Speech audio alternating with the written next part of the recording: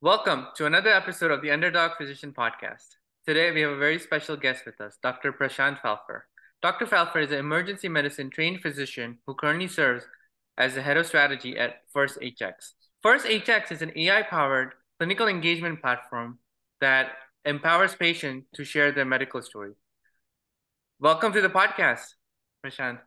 Thanks for having me, Anish. So let's get started with your underdog story. Tell us about your journey towards becoming a physician and getting into the head of strategy position at First HX. So I grew up in Toronto in Canada, and I guess I always had a bit of an underdog mentality coming from a city that often looked up or compared itself to New York City, which was bigger and better. And in addition to that, growing up in the 80s and 90s, none of our sports teams, except for a couple of years for the Toronto Blue Jays, did very well. So the underdog story has been very familiar to me.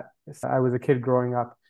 I started uh, my med school training with no real idea of where I wanted to end up.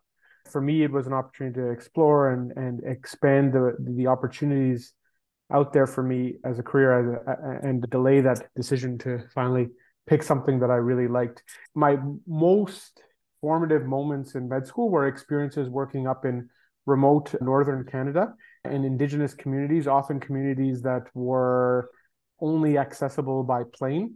And so in addition to the adventure associated with those experiences, I think it became clear to me from early on that the social context in which we practice medicine adds so much complexity and stimulation and challenge to our jobs that I knew that I would always work in an environment where I was supporting the underdog, so to speak. And now the majority of my clinical practice takes place in emergency departments in the suburbs of Toronto, which are often fast growing areas, high immigrant populations, low socioeconomic status, and are often underfunded relative to a lot of the downtown city academic emergency departments. So being an underdog or being involved, part of an underdog story and supporting the underdog has always been a big part of my DNA. Wow, that's an amazing story, and it sounds like maybe that exposure in medical school is what sounds like shaped your desire to become an emergency medicine trained physician. Yeah, I always felt like I always felt that emergency medicine it fit my personality Yeah. to the T.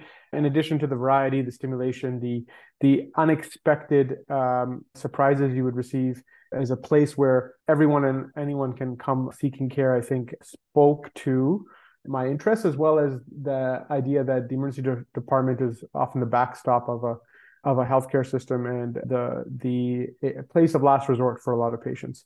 And so that would definitely shape my practice, or that's definitely shaped how I've approached my non-clinical career. And so as a young emergency physician, I didn't have any particular plan to go into entrepreneurship.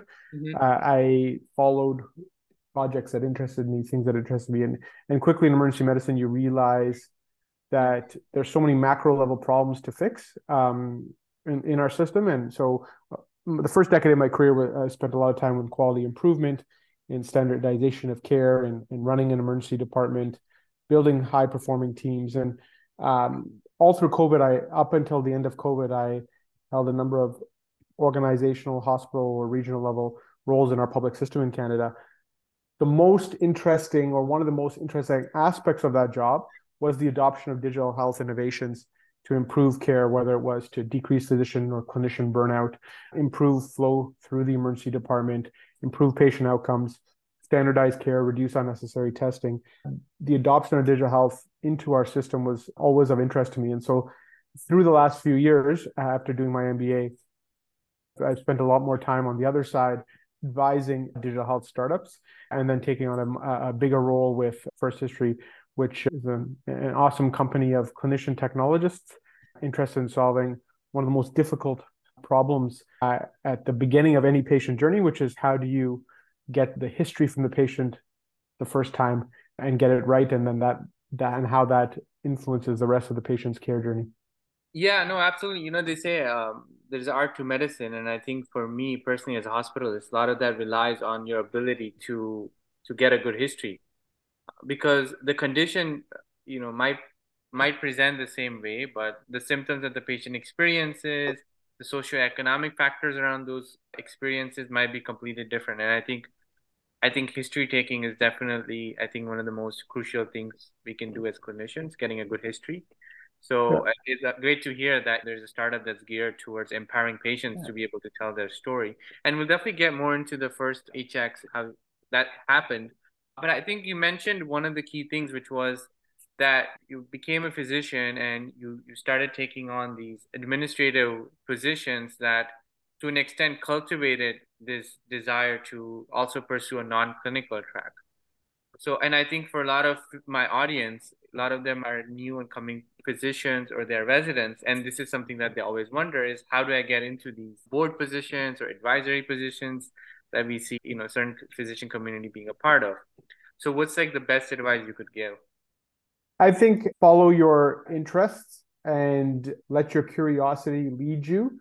I think there's no correct path as a clinician, and I think we have to all start with the recognition that we work in an incredible space of privilege, and career in medicine affords you the opportunity to experiment, to continue to learn, to try new things. And so early on in your med school training, I think getting a strong, I'm a big believer in if you want to make an impact beyond um, clinical medicine at the macro level, getting a strong foundation in the one-on-one care, really diving deep into your clinical rotations, your residency, and doing a good job in that sets you up then for taking on macro challenges, whether that's through research, quality improvement, innovation, entrepreneurship, education, teaching, technology, whatever it may be. Grounding yourself in your clinical work first, I think, is the approach I would recommend, and then letting um, the curiosity of what is really pulling you to explore different things. And we have a tendency in medicine to Mhm. think the solution to any problem is more education, right? Fellowships and master's degrees, PhDs. And sometimes just doing is the correct first step. I think a lot of entrepreneurs will give you that advice, right? There's no amount of formal education that can prepare you for an entrepreneurship journey.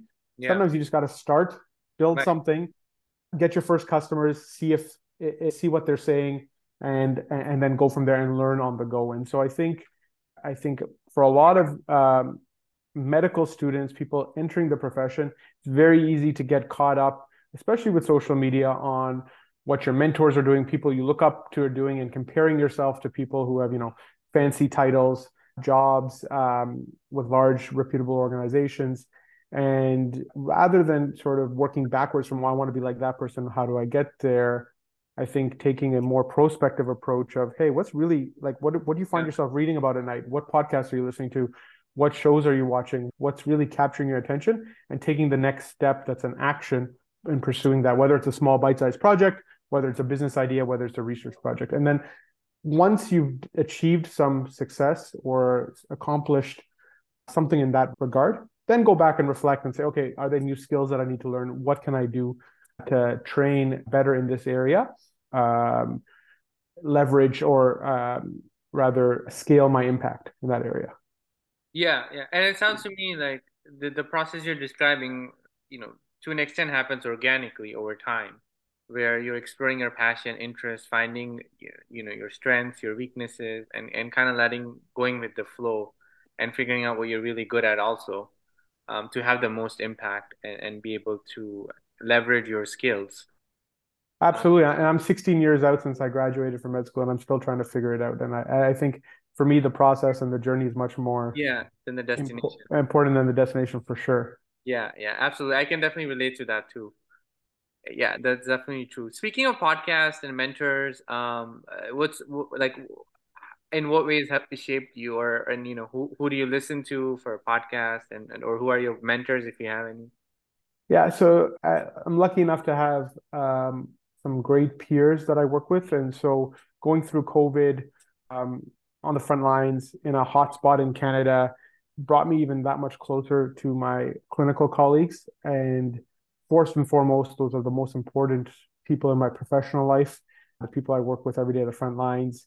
And even though I have all these interests outside of clinical medicine, I think those relationships, that the peer mentorship that I get is important. And so I think when people talk about mentorship, we always focus on those ahead of us, those with positions of power, influence, and that is important. Don't get me wrong, Yeah. but I think equally important is having strong peer mentorship. And so for me, I love my clinical career, and I'm not willing to give that up at this moment. And so that part of my life is really important. And with that comes the CME and so a lot of the podcasts I would listen to are probably more clinical or non-medicine related, and less so.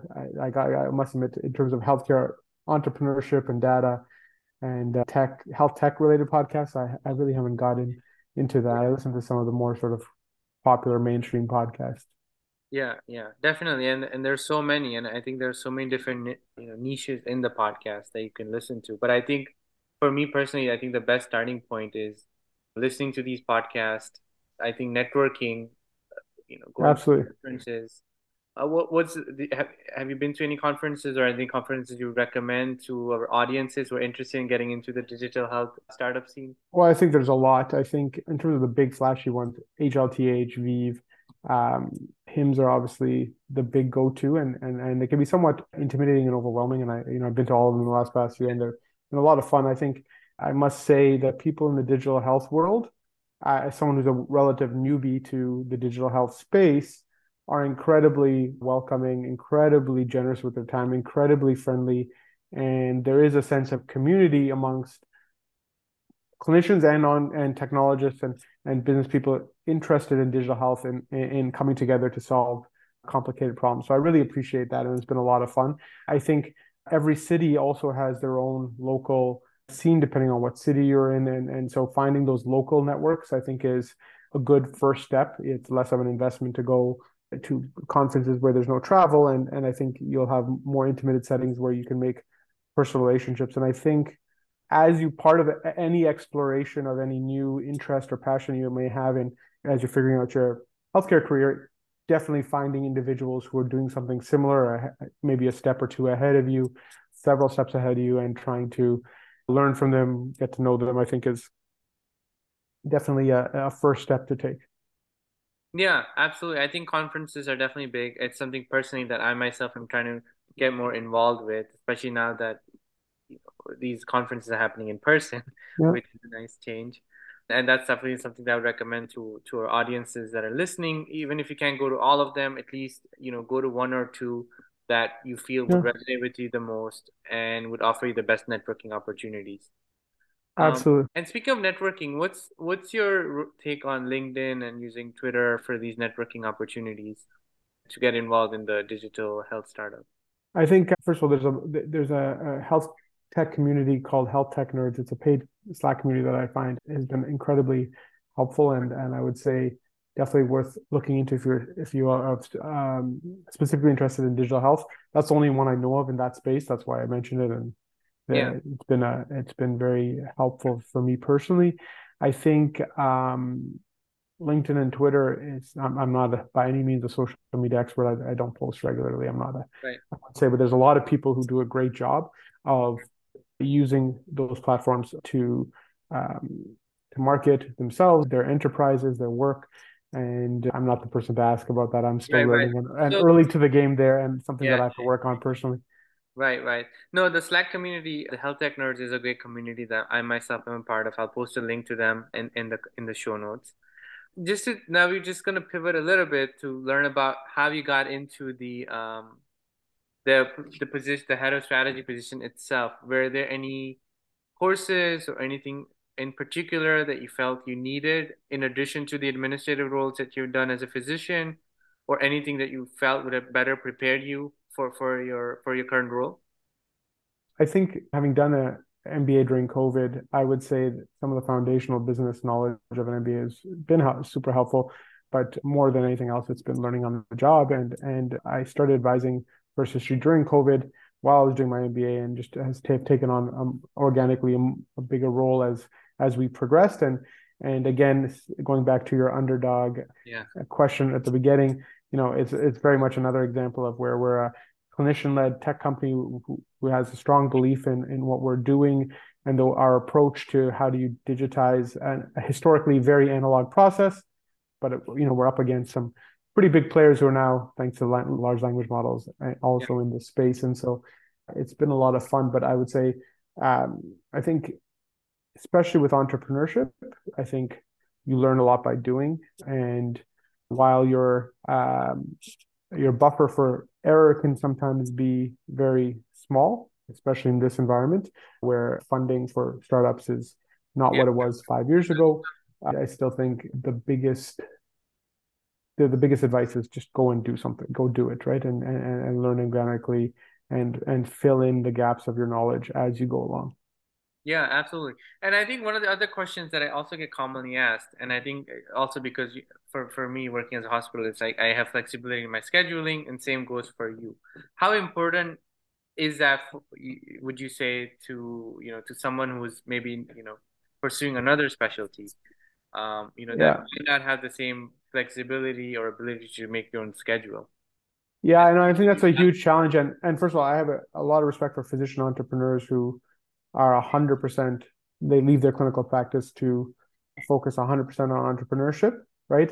I'm a strong believer that for our health systems and health outcomes to improve, you need clinicians leading the charge in innovation. And so I think having that clinical mindset, expertise, experience provides a lot of value. I think recognizing that if you are working clinically, you need to be able to find a balance and you can't do everything. And sometimes, as physicians, especially, we take on too much, and then that's a recipe for disaster because your clinical practice is affected, your entrepreneurship work will be affected, and then your personal health and family life will also be affected. And so I think whatever specialty you choose, and you're right, like emergency medicine is, we're super lucky to be flexible month to month in how much we work Right. and upshifting and downshifting according to the demands of the things you're doing outside of work is a very, again, privileged position to be in. And other specialties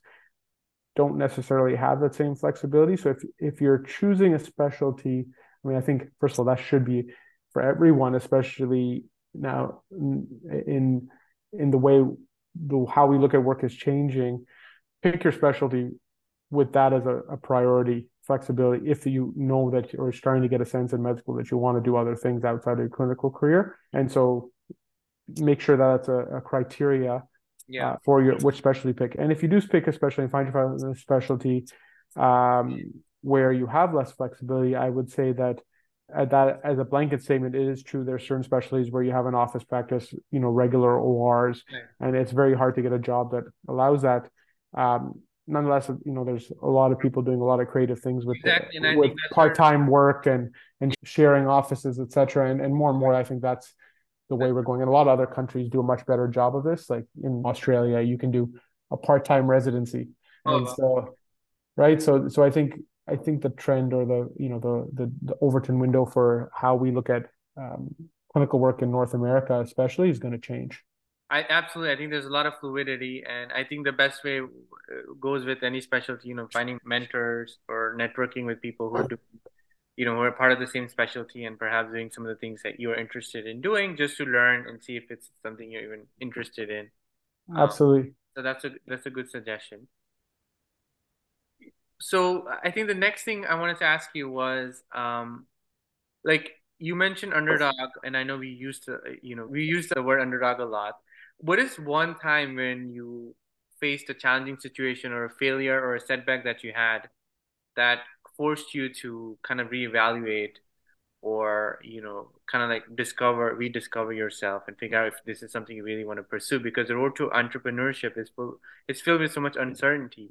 Yeah. And I think a lot of us go into healthcare just because of the certainty that it brings.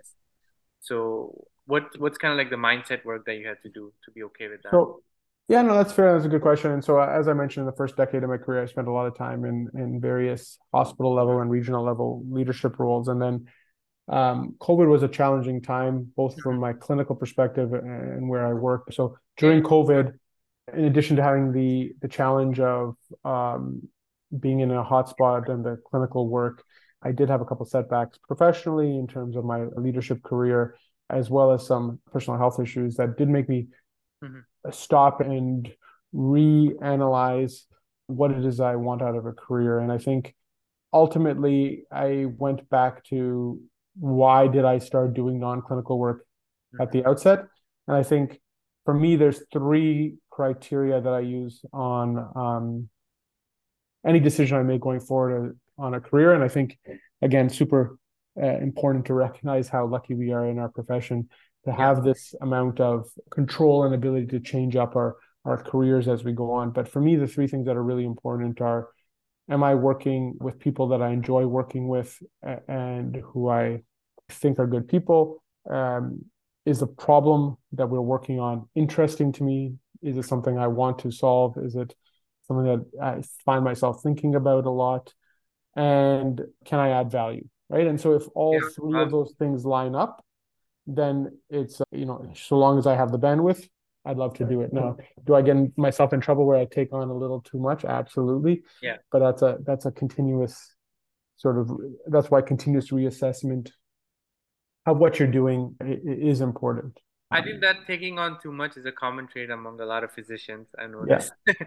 Yeah, I'm And getting better at it for sure. yeah, I know it's always for me personally, it's always a work in progress. And I think you mentioned why, and to the listeners out there, I think one good book that influenced me a lot was a book called Find Your Why by Right. Simon Sinek, which I'll post a link to also. If you have any other book recommendations, feel No, free to. my one of my good friends shared with me an article. It's a blog post written by Tim Urban on his Wait But Why blog post on choosing a career. I'll send you the link and Oh then you yeah, can I can post that. I'll post the blog in the.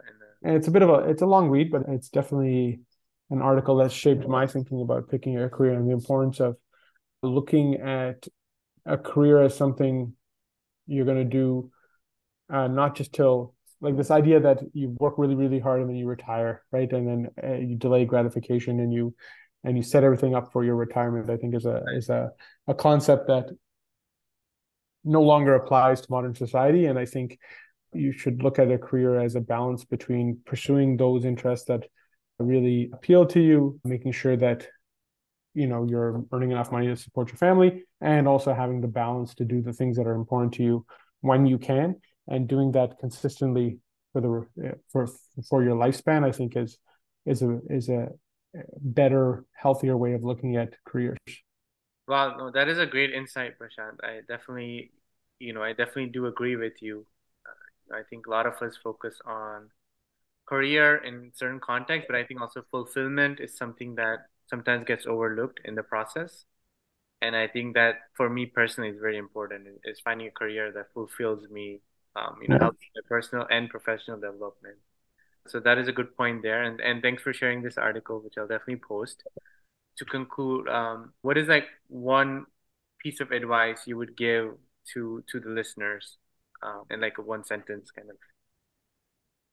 Have a bias for action early in your career. Take advantage of the opportunities to do and trial and error and experiment with what you want out of your career, and then take frequent pauses to reflect and reassess and go there. And really, for me, there's so much that we have in terms of opportunity as a physician, and it's definitely been a fun profession to be a part of. And I look forward to being a physician for many, many, many more years.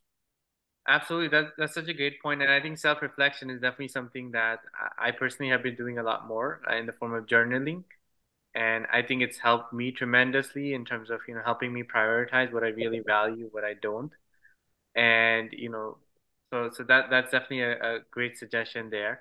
Thank you so much, Prashant, for joining the podcast, for giving all these valuable insights to our listeners, and we're excited to to see you grow, and we're excited for your startup, First HX.